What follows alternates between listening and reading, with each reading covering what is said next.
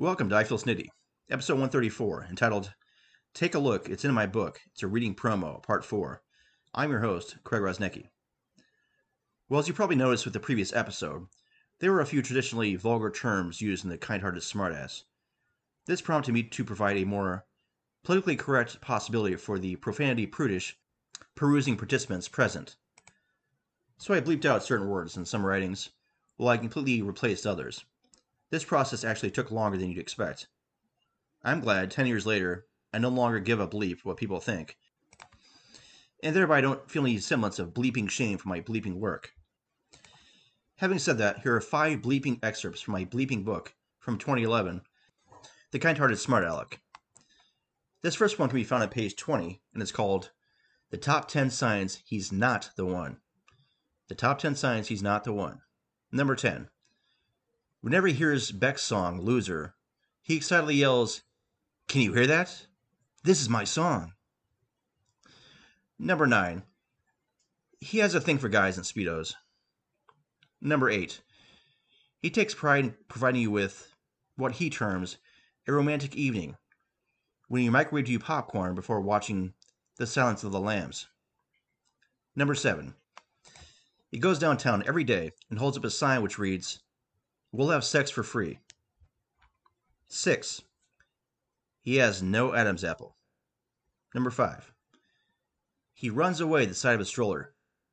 Number 4. 7 nuns have placed restraining orders against him. 3. When you role play and he pretends to be a Hollywood star, he calls the proceedings his 15 seconds of fame. Number 2. Whenever he says hello to his mother, she flips him off.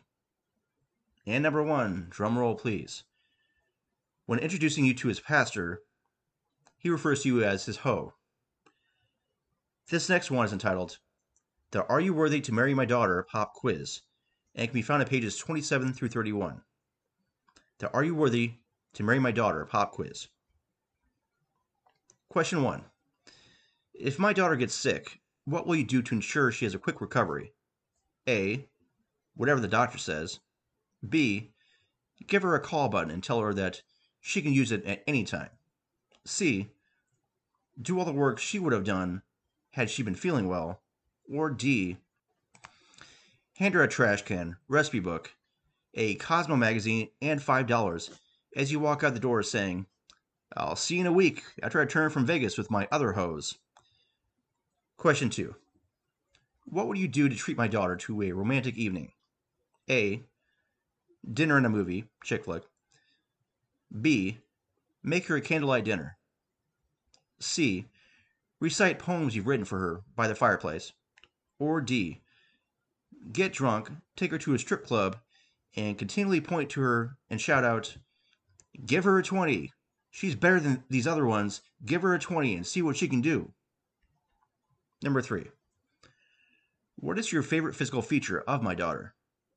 A. Her smile. B. Her legs. C. Her hair. Or D. Her big, beautiful 34D eyes. Number 4. Where would you take my daughter for your honeymoon? A. Hawaii. B. Paris. C. Rome. Or D. That Amish community 5 miles south of here. Question 5. What is it that you love most about my daughter? A. Her intelligence. B. Her sense of humor. C. Her generosity. Or D. The fact that her mother's hot and will therefore look very good in 30 years. Question 6. Would you ever cheat on my daughter? A. Never. B. It depends on how you and she define the term cheat. C. Only if your lives depended on it. Or D. You already slept with her twin sister. Question 7. What is the one thing you have to offer my daughter that no other man could? A. Financial stability. B. Constant laughter. C. Respect. Or D. Just ask her about last night.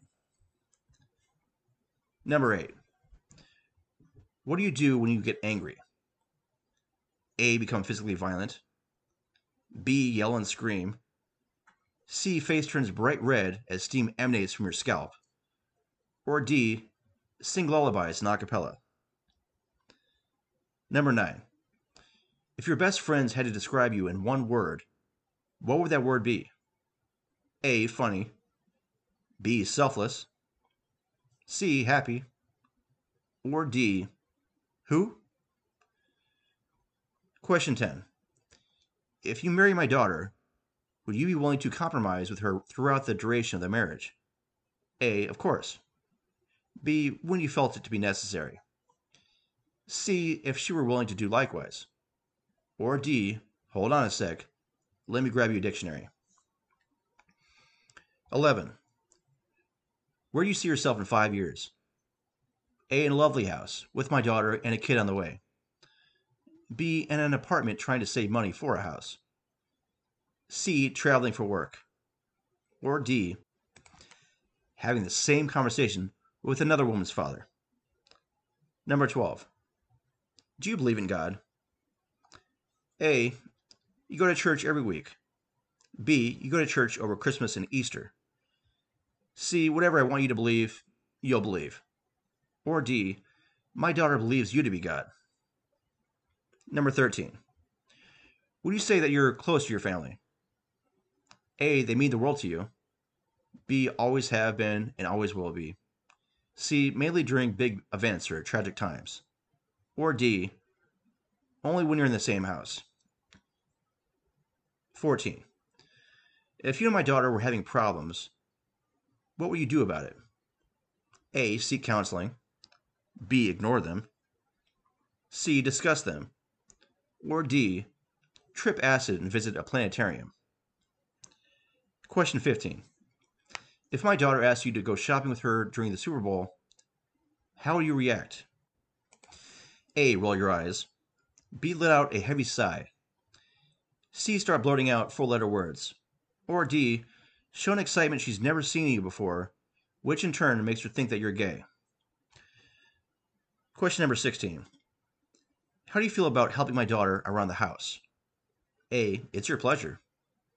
B. It's not fun, but it has to be done. C. You don't mind doing a couple things here and there. Or D.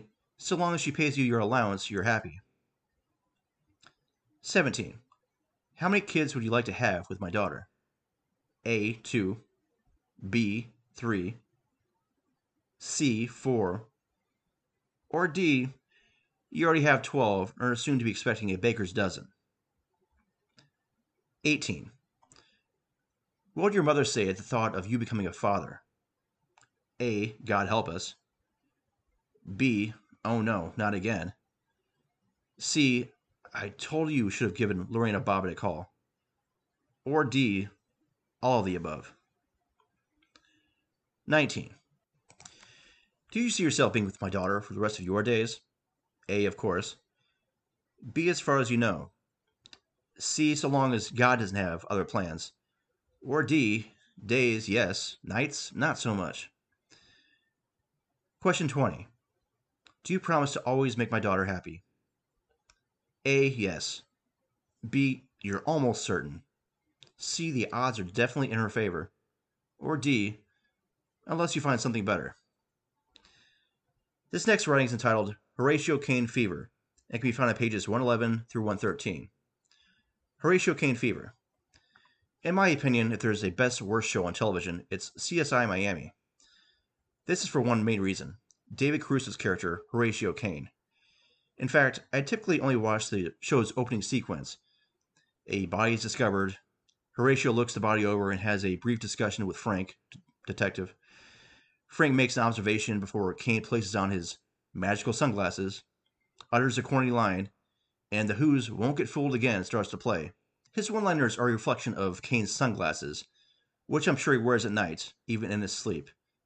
Magical. I will now run off a few Horatio Caine-esque one-liners of my own. Be sure to have the before-mentioned song, Won't Get Fooled Again, playing while reading these. Also, if you have sunglasses, I suggest you wear them as well. Here we go. Frank. It looks like she's dead. Horatio. She is, Frank, and she always will be. It looks like this guy was a professional. Yes, Frank. He looks to be about as professional as your wife. It looks like he was shot. Yeah, and it's a shot that killed him. Around what time do you suppose this happened?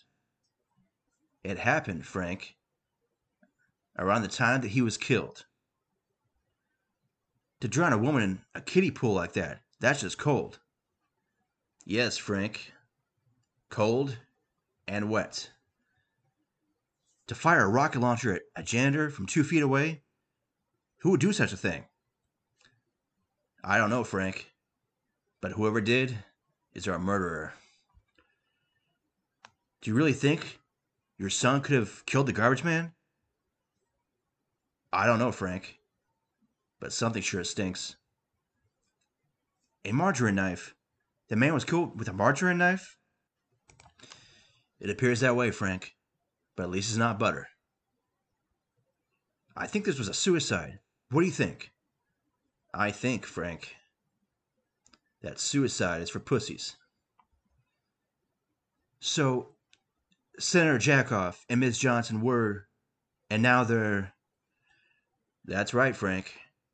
They did the deed, and then had the deed done to them. This next writing is entitled, You Can Tell an Awful Lot from a Movie Title, and can be found on pages 126 through 128. You can tell an awful lot from a movie title. Oftentimes, movie titles make sense.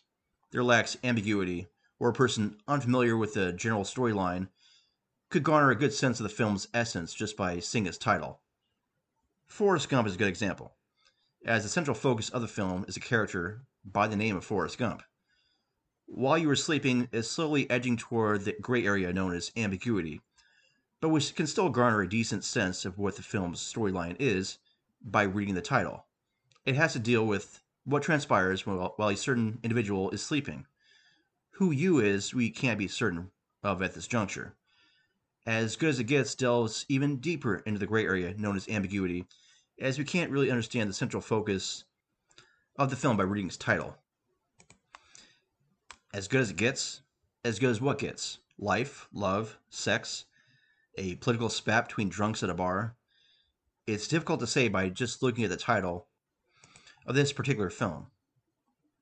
However, it's difficult to get too creative by attempting to have fun with the potential ambiguities of this film title. There are some films which too reside in the aforementioned gray area, and within their titles live some potentially humorous ambiguities. I'm going to list these very movie titles and see what I come up with. Keep in mind, while reading these, pretend that both you and I are ignorant of everything pertaining to these films, the actors, directors, storylines, plots, etc. I'm going to pretend I haven't seen any of these films, and based on the titles alone, will attempt to guess what they're about. Dead Man Walking.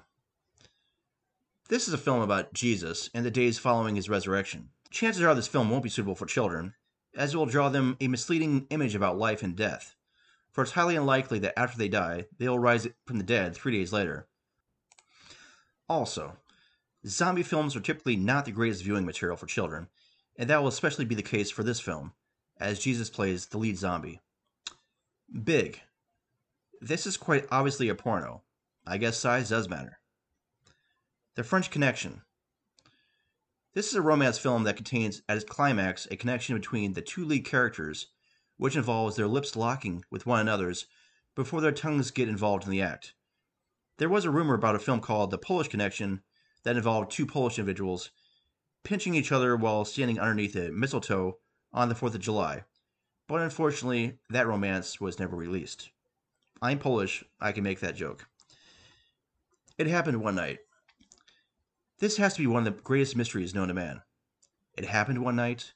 It's reminiscent of those times you bump into somebody who remembers you very well, but whom you can't remember ever meeting before. They'll then go into detail about when and where you met, who you were with, and what you wore. I then typically respond with something along the lines of, "Oh yeah, I remember that. We were at that one place that one night. You were with that one person, and we talked about some stuff. Yeah, of course I remember. How's it going? You? I have a hunch this film tells the story of the before mentioned scenario, and all throughout the film, we take on the perspective of the person whom doesn't remember the other and try to figure out who the other is and when and where they met, if they even did. I'll be curious to see if we ever discover who the other person is, or if this film leaves us wondering. One thing I'm pretty certain about is that Bill Clinton will be the main character, continually asking the question, what is it?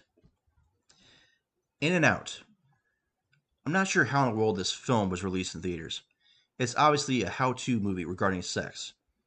I'm picturing it playing like a workout video. I can hear the instructor saying the following: in and out, in and out, in and out. That's terrific. In and out, in and out. 5 more times. You're doing great. No, don't stop now. You can do better than 24 seconds. Keep on pushing. In and out, in and out. Remember, this is a 2-hour movie. You better keep up and keep it up. If you need Viagra, that's just fine. Don't be ashamed.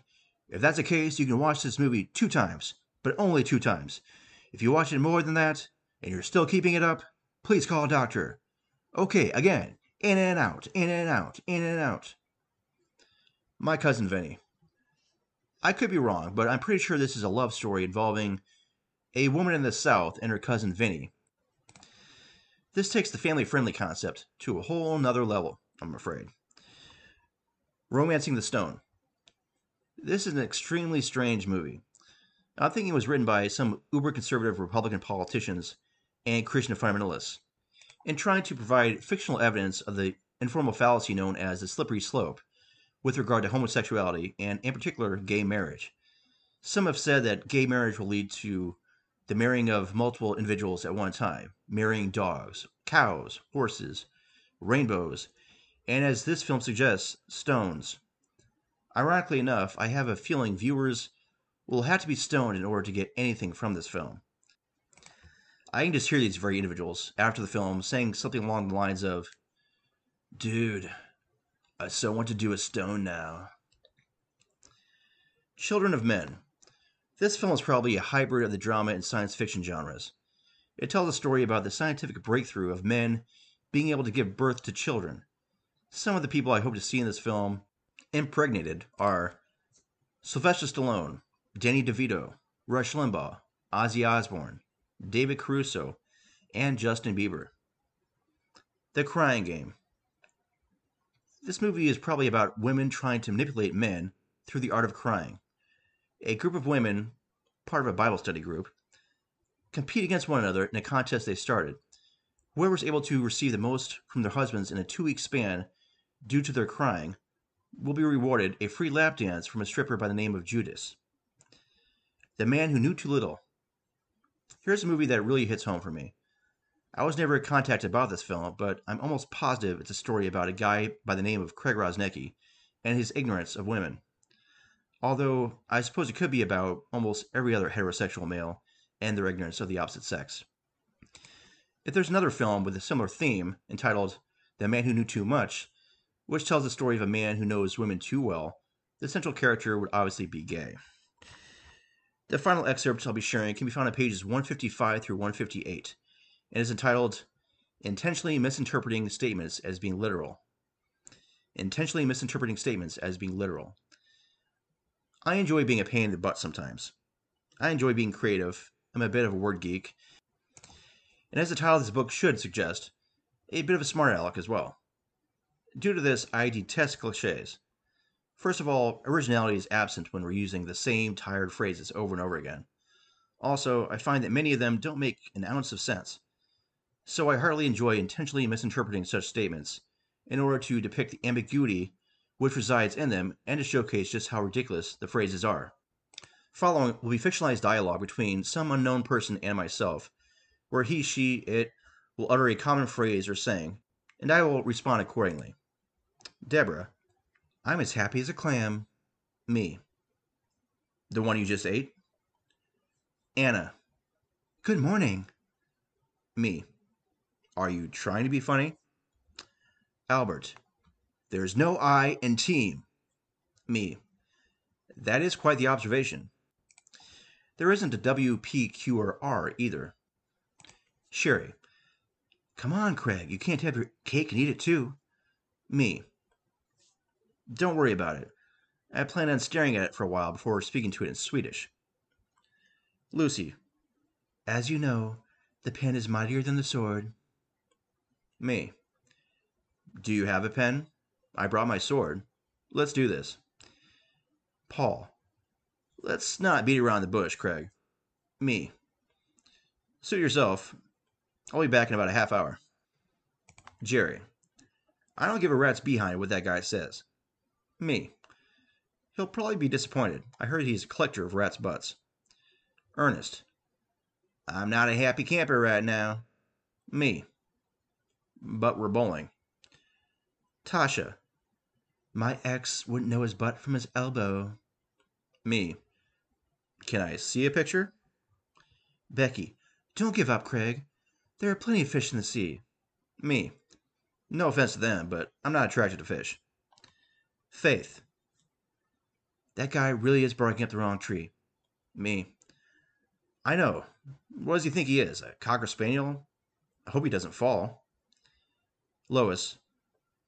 Craig, you are the apple of my eye. Me. Thanks. And you're the grapes of my nose. Alyssa. I have to say this, Craig. You're really starting to rub me the wrong way. Me. I'm sorry about that. How about I make it up to you? Let's go back to my place so I can rub you the right way. Harry. I'm just trying to think outside the box. What ideas do you have, smart one? Me. One sec. I've got to get out of this damn box. I'll be right with you. Chuck. Craig, the writing is on the wall. Me. Yeah, I know. I was just in the bathroom. Do you know anyone named Jerome? Chandra. It's really raining cats and dogs out there. Me. PETA is going to be pissed. Bob. It's colder than a witch's tit out there. Me. Really? I remember Lucinda's were like ice cubes. The right one, anyway. The book can be purchased on paperback for $24.76 on Lulu and on Kindle for $4.99 on Amazon. If you have any questions on the book, don't hesitate to ask. That's for today's episode. Until next time, you can check me out on Podbean, Twitter, Amazon, and Blogger. This has been I Feel Snitty with Craig Rosnicki. Take care.